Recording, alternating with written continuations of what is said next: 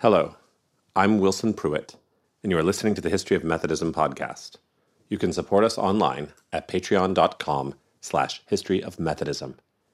Today's episode, The Trial of John Wesley.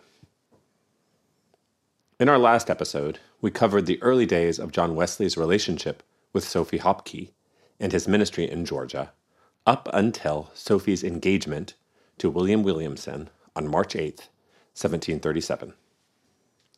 We will pick up the story there. When John first heard the news of Sophie's engagement to Mr. Williamson, he was challenged by a notion that were he to propose to her at that moment, she would change engagements to him. But he writes that it was the one thing he could not do. And he says that he went home full of perplexity. The next day, he saw Sophie and her fiancé. Sophie tried to keep things as they were, but John was having none of it. From his writings, John seems exceedingly stiff and stilted in the moment. He refused to marry them when Mr. Williamson asked him, or even bless their marriage. John writes, quote, "From the beginning of my life to this hour I had not known one such as this. God let loose my inordinate affection upon me, and the poison thereof drank up my spirit. I was as stupid as if but half awake, and yet in the sharpest pain I ever felt.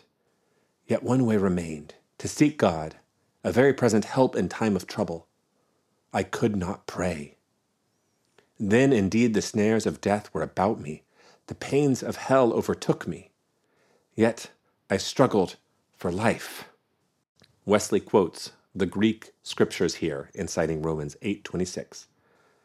"Stenagmois alalatois," or "with unspeakable groanings." About 4 o'clock, God so far took the cup from me that I drank so deeply of it no more. John then wrote to Sophie's uncle, Mr. Coston, advising against the marriage. The next day, he saw Mr. Williamson again with Sophie. John read from Bishop Hall's Meditation on Heaven as a group gathered around him. Afterward, Williamson said that he would be glad for John's advice. John said, "I hope we shall all be happy together in the place we have been reading of, that is, heaven." On March 12th, 1737, 4 days after their engagement, in Perrysburg, Sophie and William Williamson were married by a rival pastor, as was Miss Bovey, with whom John also spent a lot of time. She married a Mr. Burnside. In his diary for the day, Wesley notes, "Today Miss Bovey and Miss Sophie were married at Perrysburg." He rated his grace a 7 3 times that day. On March 13th, a Sunday, John noted the absence of Sophie at worship in his diary. The next day, at prayers, Sophie was present, but John marks in his diary, "lively, zeal, pain." On March 15th, everything changes. Mr. Williamson came to John's house very angry. He tells John that Sophie will not come to his house anymore and that Sophie asked Mr. Williamson not to go for fear that John would murder him. Something took place in those intervening days of which John is in the dark. But Mr. Williamson never looked at John as an ally again. My speculation is that in that time since the marriage, Sophie conveyed the depth of her affection for John, and Mr. Williamson became very reasonably jealous. But again, this is pure speculation. 4 days later, John met with Sophie and Miss Bovey, now Mrs. Burnside. John tried to understand the situation, and Sophie said that her husband was confused. It was not John, but Mr. Melischamp's friends who were dangerous. Melichamp being the criminal to whom she had had a prior relationship. The next day, Sophie came to communion, but she said to John that her husband thinks talking to John makes her uneasy. So Mr. Williamson advises against her seeing him. John doesn't talk to Sophie until April 8th. In the meantime, he had given advice to the former Miss Bovey to convey spiritual instructions to Sophie. They all had a longer conversation in public on the 8th of April, Good Friday, in which John gave her the advice, quote, "In things of an indifferent nature, you can't be too obedient to your husband. But if his will should be contrary to the will of God, you are to obey God rather than man." He also noted that she fasted that day. On the following day, John saw Sophie again. She clarified that Mr. Williamson did not find John to cause her unease, but that Mr. Williamson worried that talking to John would make Sophie too strict. This is an entirely believable conversation. It is easy to imagine someone marrying Sophie Hopke and finding out that she took her religion very seriously because of the influence of this peculiar pastor, realizing that strictness would make their marital relationship different than he had expected. In May, John begins to reflect about whether he could admit Sophie to communion. He writes in his journal account that he, quote, "was in doubt whether I could admit her to the communion till she had in some manner or other owned her fault and declared her repentance of it. I doubted the more because I was informed she had left off fasting, and because she neglected all the morning prayers, though still acknowledging her obligation to both, which made a wide difference between her neglect and that of others." John then says he will bear with her till he has a chance to speak directly on the topic. Sophie showed up at morning prayers on Thursday, May 11th, which John noted in his diary with an exclamation point. He then began writing what he calls Miss Sophie's case. He worked on it for much of the rest of the day, and then for the morning of the following day, and every day until May 16th, when he had a chance to speak to her again. He writes in the journal that he, quote, "earnestly exhorted her to avoid all insincerity as she would avoid fire, to hold fast all the means of grace, and never to give way to so vain a thought as that she could attain the end without them. I hoped my labor was not in vain, for she promised fair and appeared deeply serious." End quote. Life continued for John. On May 27th, Mrs. Costin, Sophie's aunt, became ill, and John spent time at the house with her and her husband, the important Mr. Costin, to which he was still on good terms. John doesn't mention Sophie in his diary until May 30th, when he notes that she was not there for the noon sacrament. The following Saturday, he strikes up a conversation with a Mrs. Brownfield about Sophie that causes him to write in his journal that, quote, "God showed me yet more of the greatness of my deliverance by opening to me a new and unexpected scene of Miss Sophie's dissimulation. Oh, never give me over to my own heart's desires, nor let me follow my own imagination." After the story of Mrs. Brownfield, John felt that Sophie had lied to him concerning her relations to Mr. Melichamp, but John still conceded that he should admit her to communion.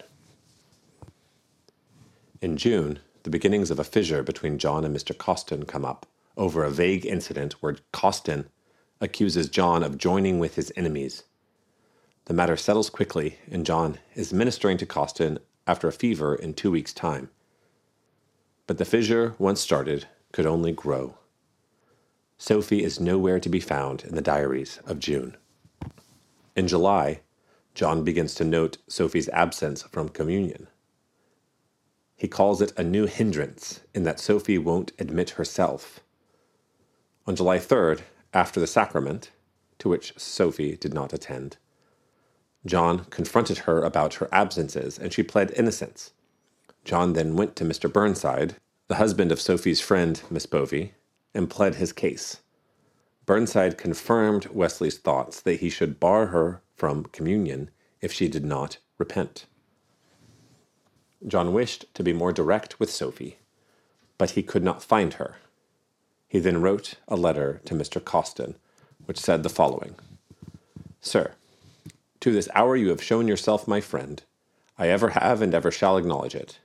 And it is my earnest desire that he who hath hitherto given me this blessing would continue it still. But this cannot be unless you will allow me one request, which is not so easy as it appears. Don't condemn me for doing in the execution of my office what I think it my duty to do. If you can prevail upon yourself to allow me this, even when I act without respect of persons, I am persuaded there will never be, at least not long, any misunderstandings between us. For even those who seek it shall, I trust, find no occasion against me, except it be concerning the law of my God. John then wrote the following note to Sophie. If the sincerity of friendship is best to be known from the painful offices, then there could not be a stronger proof of mine than that I gave you on Sunday, except this which I am going to give you now, in which you may perhaps equally misinterpret. Would you know what I dislike in your past and present behavior? You have always heard my thoughts as freely as you asked them, nay, much more freely. You know it well, and so you shall do, as long as I can speak or write. In your present behavior, I dislike 1. Your neglect of half the public service, which no man living can oblige you to. 2. Your neglect of fasting, which you once knew to be a help to the mind, without any prejudice to the body. 3. Your neglect of almost half the opportunities of communicating which you have lately had. But these things are small in comparison of what I dislike in your past behavior. For 1, you told me over and over you had entirely conquered your inclination to Mr. Melichamp, yet at that very time you had not conquered it. 2, you told me frequently you had no design to marry Mr. Williamson, yet at the very time you spoke, you had that design. 3, in order to conceal both these things from me, you went through a course of deliberate dissimulation. Oh, how fallen, how changed! Surely there was a time when in Miss Sophie's lips there was no guile. Own these facts and own your fault, and you will be in my thoughts as if they had never been. If you are otherwise minded, I shall still be your friend, though I can't expect you should be mine. The next day, Costin came to John, confused by his letter. John said it had to do with a family member not being admitted to communion. Costin said that as long as it wasn't his wife or himself, they could take care of themselves. On July 11th, Sophie had a miscarriage. Mrs. Costin told John, and she blamed him because of his letter to her. John doesn't note the exchange in his diary. After some travels the rest of July, John returns to Savannah on August 3rd. On Sunday, August 7th, 5 months after her marriage to Mr. Williamson, John repels Sophie from Holy Communion. He writes in his journal that it was because of the reasons he noted in his letter from July 5th, as well as because she did not give him notice. That evening, Sophie expressed anger at John to her friend Mrs. Burnside. Mrs. Burnside tells Sophie, "You was much to blame, but you may easily put an end to this by going to Mr. Wesley now and clearing yourself of what you are charged with." Sophie's reply, according to John, was, "No, I will not show such a meanness of spirit as to speak to him about it myself, but somebody else shall." The following day, a warrant was written. Quote, "To all constables, tithing men, and others whom these may concern, you and each of you are hereby required to take the body of John Wesley, clerk, and bring him before one of the bailiffs of the said town to answer the complaint of William Williamson and Sophia his wife, for defaming the said Sophia and refusing to administer to her the sacrament of the Lord's Supper in a public congregation without cause, by which the said William Williamson is damaged 1,000 pounds sterling, and for so doing this is your warrant, certifying what you are to do in the premises, given under my hand and seal, the 8th day of August, Anno Domini, 1737. In the currency of today, the fine of 1,000 pounds would be worth around $275,000. The following day, John was served the warrant and taken before the bailiff, with the specific charges that he had defamed Mr. Williamson's wife, and that he causelessly repelled her from communion. John denied the first charge and then claimed that only an ecclesiastical court could prosecute the second, so he did not acknowledge it at all. That same day, Mr. Williamson posted an advertisement in Savannah that if anyone helped John out of the colony, that person would be liable to the charges against John. John also received a letter from Mr. Costin that seemed civil at first, but was in reality a letter to the trustees in England. John didn't know how to respond and asked for a private accommodation to the matter. On August 11th, Mr. Costin came to John's house and was far rougher about everything, leading to Costin screaming, "I will not rest till I have revenge." John attempted to quell the situation by writing to Sophie again and explaining his actions. John quotes directly from the Book of Common Prayer and saying, quote, "So many as intend to be partakers of the Holy Communion shall signify their names to the curate at least some time the day before." And then, "And if any of those, having done any wrong to his neighbors by word or deed, so that the congregation be hereby offended, the curate shall advertise him, that in any wise he presume not to come to the Lord's table, until he hath openly declared himself to have truly repented." No one was convinced by these arguments. The following day, Mr. Costin read out loud all the letters John wrote to Sophie, or to himself. Some of John's friends started to turn against him. Costin tried to get Mr. Burnside, who clerked for the trustees, to sign a document against John, but Burnside wouldn't do it. The next tactic of Mr. Costin was to avail himself to all potential grand jury members. He did so by forgiving all debts and giving away items from his store. He and his wife also refused to go to church while John was there. It was then that John saw a lengthy affidavit signed by Sophie which accused John of many things. Wesley was able to get Mr. and Mrs. Burns to testify in favor of him, which gave him a little support. August 22nd was the day of the trial, and John was confronted by charges of a nature far beyond the scope in which he had prepared himself. There were 44 members of the grand jury, and Mr. Costin both presided as magistrate and gave the charges. Savannah, this day of August 1737. That whereas the colony of Georgia is composed of a mixed number of Christians, members of the Church of England, and dissenters, who all or most part would attend divine ordinances and communicate with the faithful pastor of the established church, the Reverend Mr. John Wesley, who for the present serves the cure of Savannah, has not, as the law directs, omitted any declaration in this place of his adherence to the principles of the Church of England. We have the more reason to complain of grievances that the said reverend person, as we humbly conceive, deviates from the principles and regulations of the established church in many particulars, inconsistent with the happiness and prosperity of this colony, as 1. By inverting the order and method of the liturgy. 2. By changing or altering such passages as he thinks proper in the version of psalms publicly authorized to be sung in the church. 3.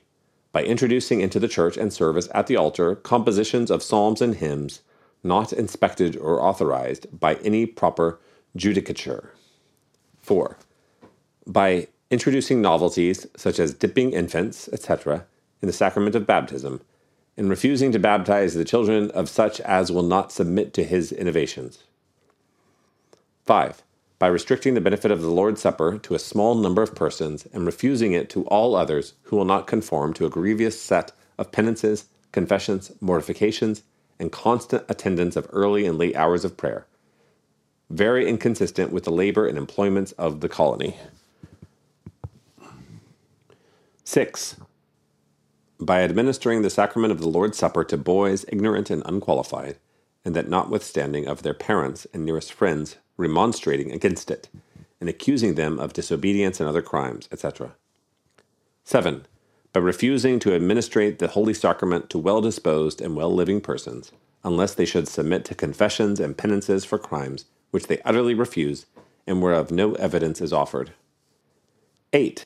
by venting sundry uncharitable expressions of all who differ from him, and not pronouncing the benediction in church until all the hearers, except his own communicants, are withdrawn.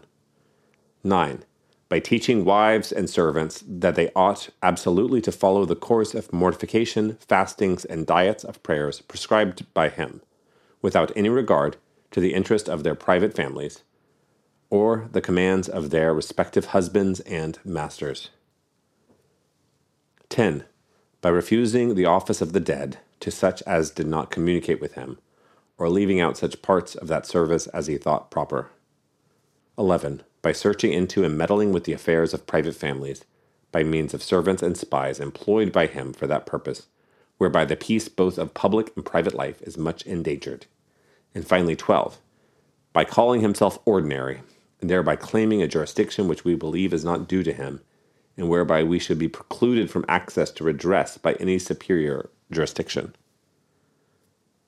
We do, with all respect and deference to the person and character of the Reverend Mr. John Wesley, present these our grievances, not from any resentment, but only that such relief may be afforded in time coming as shall be judged necessary for the interest of peace and religion in this province. Mr. Williamson testified in the afternoon of August 22nd, and then the Costons the following day. Sophie testified that she had had no objections to John before her wedding. On Wednesday the 24th, the grand jury moved on to look into the ecclesiastical matters, and this is where John felt the tide turn. Mr. Coston played himself, and turned more than half of the jury against him, so that they began to look anew at all the grievances. But Mr. Coston held out, and the grand jury delivered 10 indictments against John on September 1st, which he summarized in the following way. 1.